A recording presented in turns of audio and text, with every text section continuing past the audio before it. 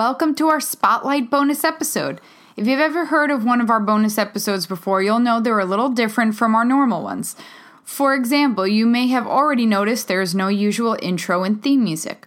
Another difference is that we don't create a transcript for this extra content, so listen up. I wanted to do something a little extra with this extra content this time around. Being that this is my coaching session with Frankie Ray, and many of you have never hired a career coach before, I thought it was high time I provide some background on what you're about to hear. In my humble opinion, at least one time during your career's lifespan, you're going to need a coach of some sort. My preference is to hire one regularly, and it doesn't always have to be the same one. Great coaches will specialize in niche areas, and I believe it's our duty to get the best training possible when we can. You're going to make plenty of mistakes as a musicpreneur, and many of them will be necessary mistakes, actions that will teach you more than any book or course can. However, there will be plenty of mistakes that can be avoided with some outside guidance, and that's where a coach comes in. In episode 27, I outline the differences between mentors, coaches, and peers. You can access it by going to therockstaradvocate.com/EP27. The point of the episode was to illustrate the importance of having all three in your sphere of influence. There will be colleagues who have come before you, or even people you follow online who start to feel like mentors, those who lend a guiding hand here and there, pass on a helpful opportunity your way, and lead by example. There will also be peers on your level who you collaborate with, share recommendations and lessons learned with, and equally cross-promote to your respective audiences. Coaches, however, serve a bit of a different function. They don't necessarily need to be in your industry, and they're not there for you to model yourself after or to sit and watch and learn. They're there to push you out of your comfort zone, address questions you have about how to strategically grow your career, and their purpose is to empower you to grow into the successful musicpreneur you set out to be. All too often, artists lose their way and immediately wish they could snap their fingers and have a manager. The thing is, most of the hurdles in their way are not ones that would be solved by a manager, or should be solved by a manager, and honestly require a different type of guidance to help strengthen an artist's muscles as an entrepreneur. Everyone's got a role to play. A manager has a very important role, but they're also coming into the picture at a very different time than a coach would. A manager often works on a percentage of your income, so you've got to have regular income to take a percentage of when they work with you. They're also getting involved in the details of your music and focused on amplifying your role as a musician and a performer. A coach, on the other hand, is there to guide you through all of the other aspects that don't necessarily involve your music. The other hats you need to wear, including finding and maintaining a relationship with a manager. I always tell people when asked on podcasts or panels, my biggest mistake running my first two businesses was not hiring a coach. I confused knowing the music industry with knowing entrepreneurship, and they are very different things. I finally acquiesced before starting my third business, The Rockstar Advocate, after realizing I had no clear path to scaling my idea for helping other music professionals. It's one thing to know how you want to serve your audience. It's another thing to know how to operate all of those moving pieces without throwing in the towel and succumbing to the overwhelm and fraud talk. I also always tell people that I've hired many coaches in my time for all different reasons. I look at it as continuing education and ongoing business development. When I get stuck, I look to someone who specializes in a certain area so that I can save time on that emotional roller coaster and see results more easily by skipping over some foolish missteps. It's an investment, and sometimes I've paid upwards of $10,000 over time with a coach to learn and grow and push myself out of my comfort zone. And I've made the money back each time. I've also been strategic in hiring one-off sessions with certain coaches to learn specific skill sets or get clarity on certain areas of my business. I've also invested in courses if I know I'm going to need to refer back to this information, and most courses offer lifetime access to their content. Over the last 6 years, I've worked with mindset coaches, money mindset coaches, graphic design and social media content coaches, course launching coaches, digital ad coaches, manifestation coaches, and even a newsletter coach. Yep, there's a coach for everything. I know it sounds like a lot. Some were much more involved relationships than others, while the rest were short one-lesson teachers. But the difference in having a business that went full-time in 6 months versus 2 businesses that I spent years trying to build was hiring help to guide me over the hurdles I was facing and help me see what I was capable of accomplishing. There's a reason I started this podcast. Oftentimes, the mental work of building a sustainable career you love is the biggest hurdle. Therapy is great, and I'm a big fan. But coaching allows you to face what's not working, shift your mindset to where it needs to be, and then take the steps necessary to start working towards your goals. You're about to hear a brief example of a coaching call where I show Frankie what's not working for her to reach her intended goal of building an engaged audience. Please know we are just skimming the surface here to give you a look inside a coaching session.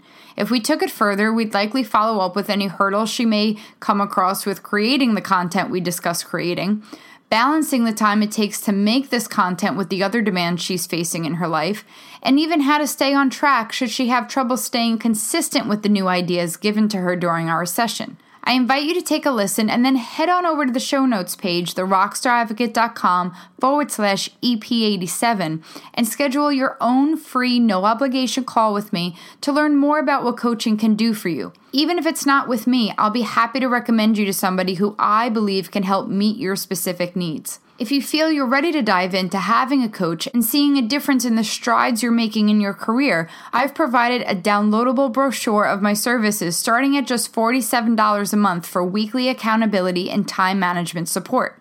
It doesn't have to cost $10,000 to start working with a coach, but it does take an attitude that is ready to put in the work and show up for change. Are you ready? Let's begin.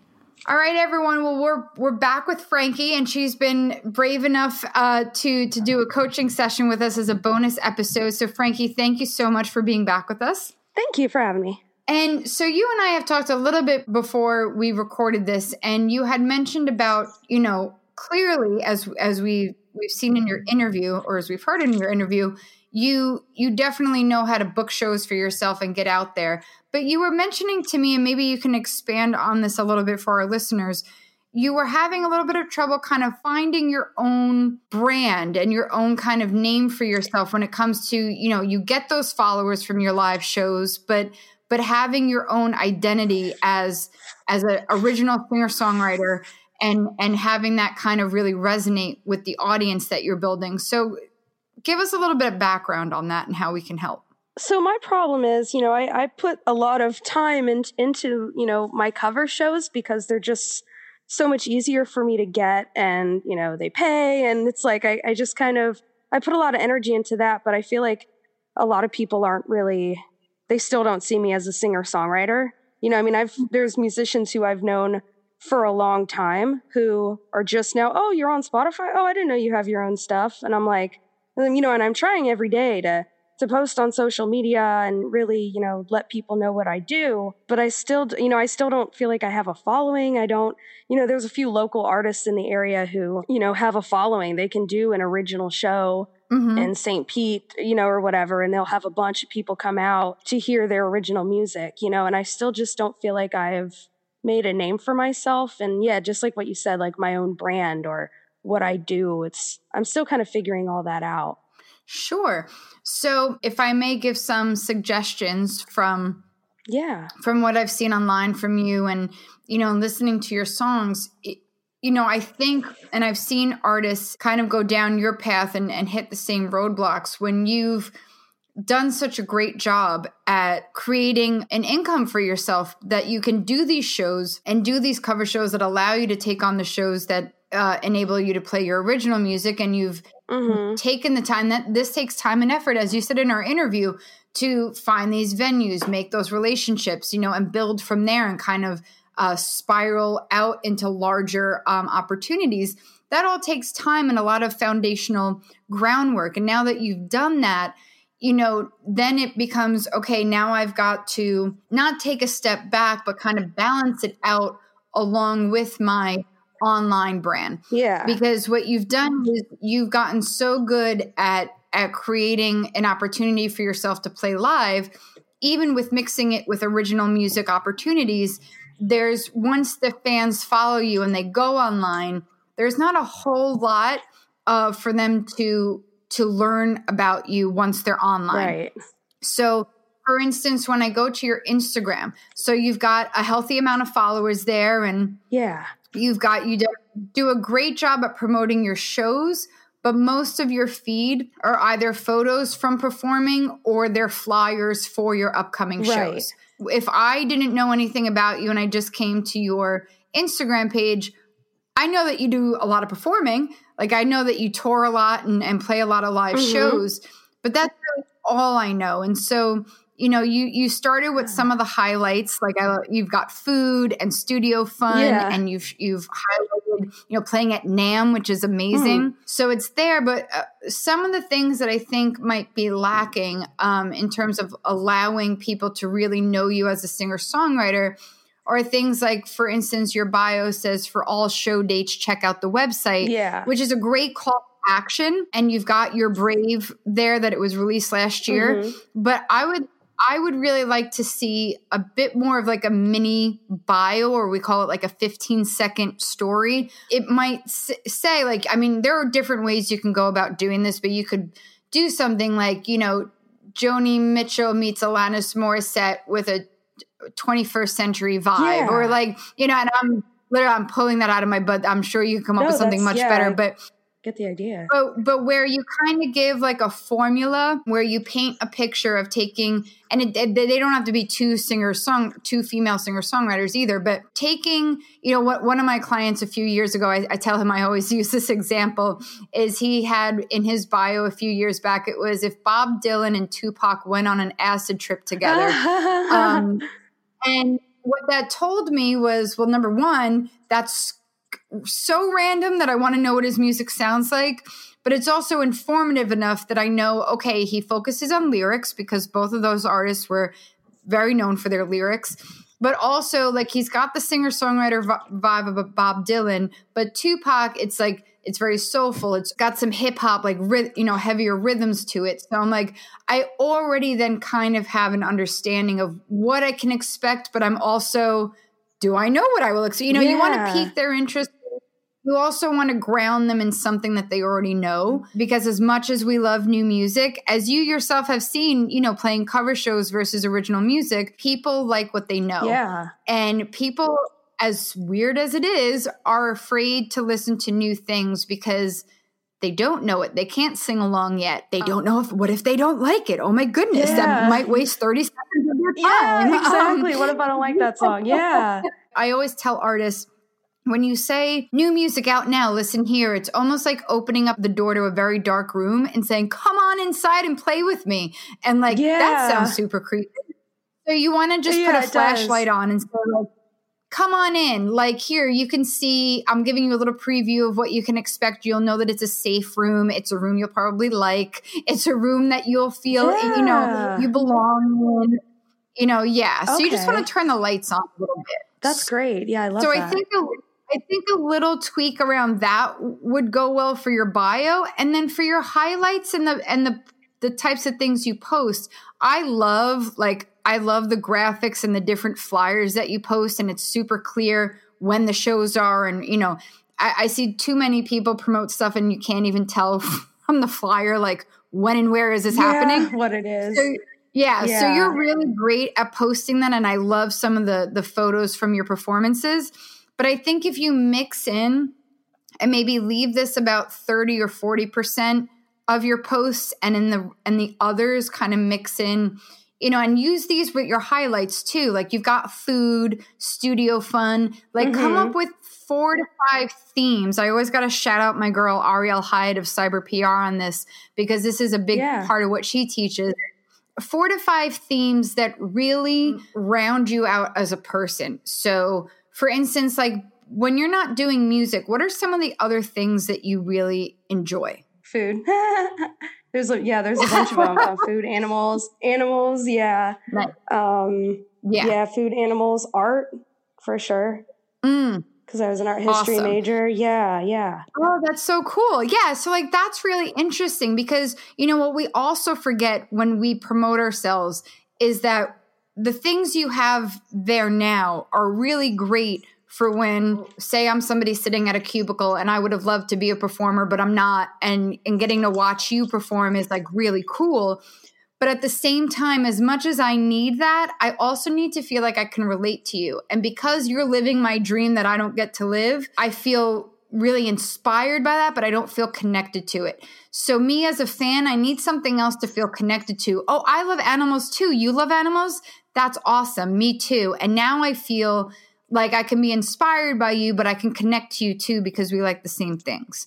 Yeah, definitely. So you want to inspire them as much as you want to connect with them. So being able to promote your shows and promote all the things that somebody else only wishes they could do, but also have something in there like next time you go to the zoo or next time you take a picture of maybe a pet or an animal you see on the street or a meme or a funny shared content of, any of those bajillion, animal videos that are out there, or food, what you had for breakfast, or if you like to meal prep, or if you tried a new restaurant, or, if you had a bad day, sharing like what your comfort food is, or, sharing all of that really rounds you out as a person.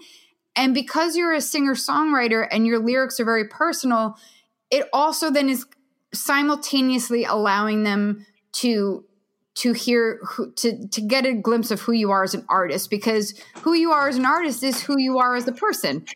And these are pieces of you and you're telling stories. So now you're just rounding out the stories for them. Yeah, definitely. Oh, that's great. Yeah. Yeah. Like something to connect to. Exactly. Because you're giving them all the aspirational, inspirational stuff, but you're just happen to be missing the more like, hey, I'm just like you.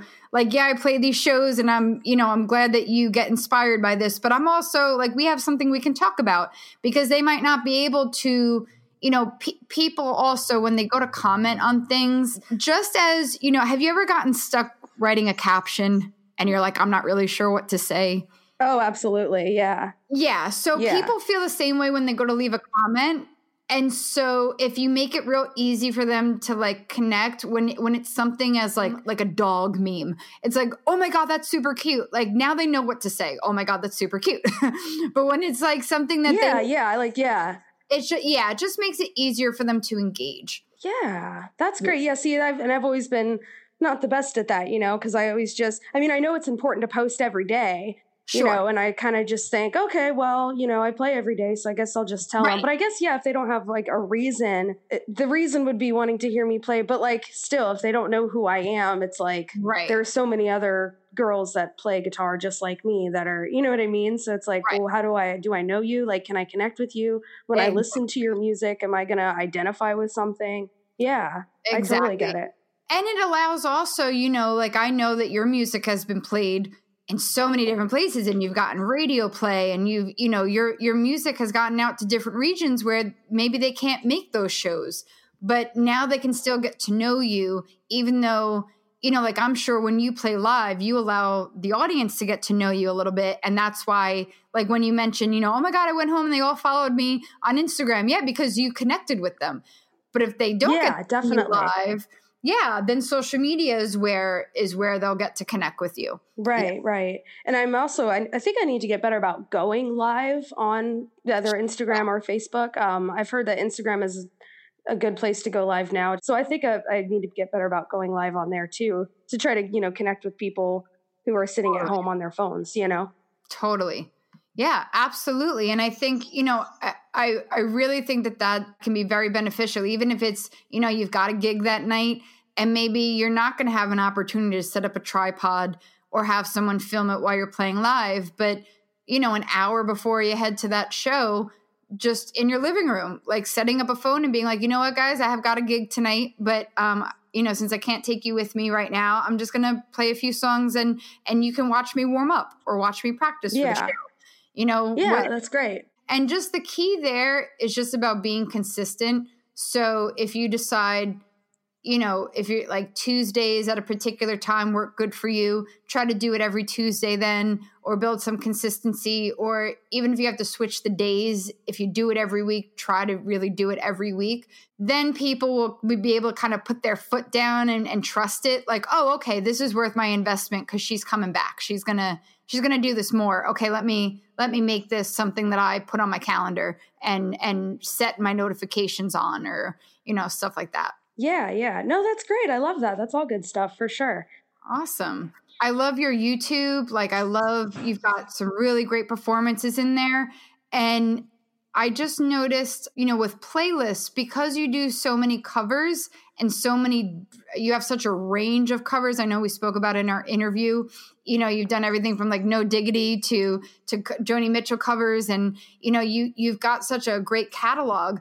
Another way for people to get to know you is to create video playlists. Now, they could be either the original videos of those artists, and you can also add in your own video performances of those cover songs, and then add in performances of your original songs that might have a similar topic lyrically, or have a similar mood, or have a similar, if certain, say Joni Mitchell inspired you to write a particular song, maybe do have a playlist that has a cover of her song, her original, and your song, your song that she inspired, stuff like that. Because again, it then pulls people in, especially like SEO wise with search engine optimization. People are looking for Joni Mitchell. Now your playlist has come up in a search. And then as they play the playlist, your original music is in there. Same thing on Spotify. Like creating playlists where you mix in your own originals with other similar artists and other artists who inspire you. That helps kind of, again, wade people in to like your original stuff, because you're saying to them, hey, if you like this, you're going to love this too. Yeah, no, that totally makes sense. I love that. Yeah. But otherwise, I mean, like, you're killing it. You've got a great vibe to you. I love your videos on your website. You're very inviting, and you're great at letting people in and talking to them. And I just think, keep doing that. keep thank you. Yeah. Yeah. Keep doing the thing. That's a whole nother part of the job.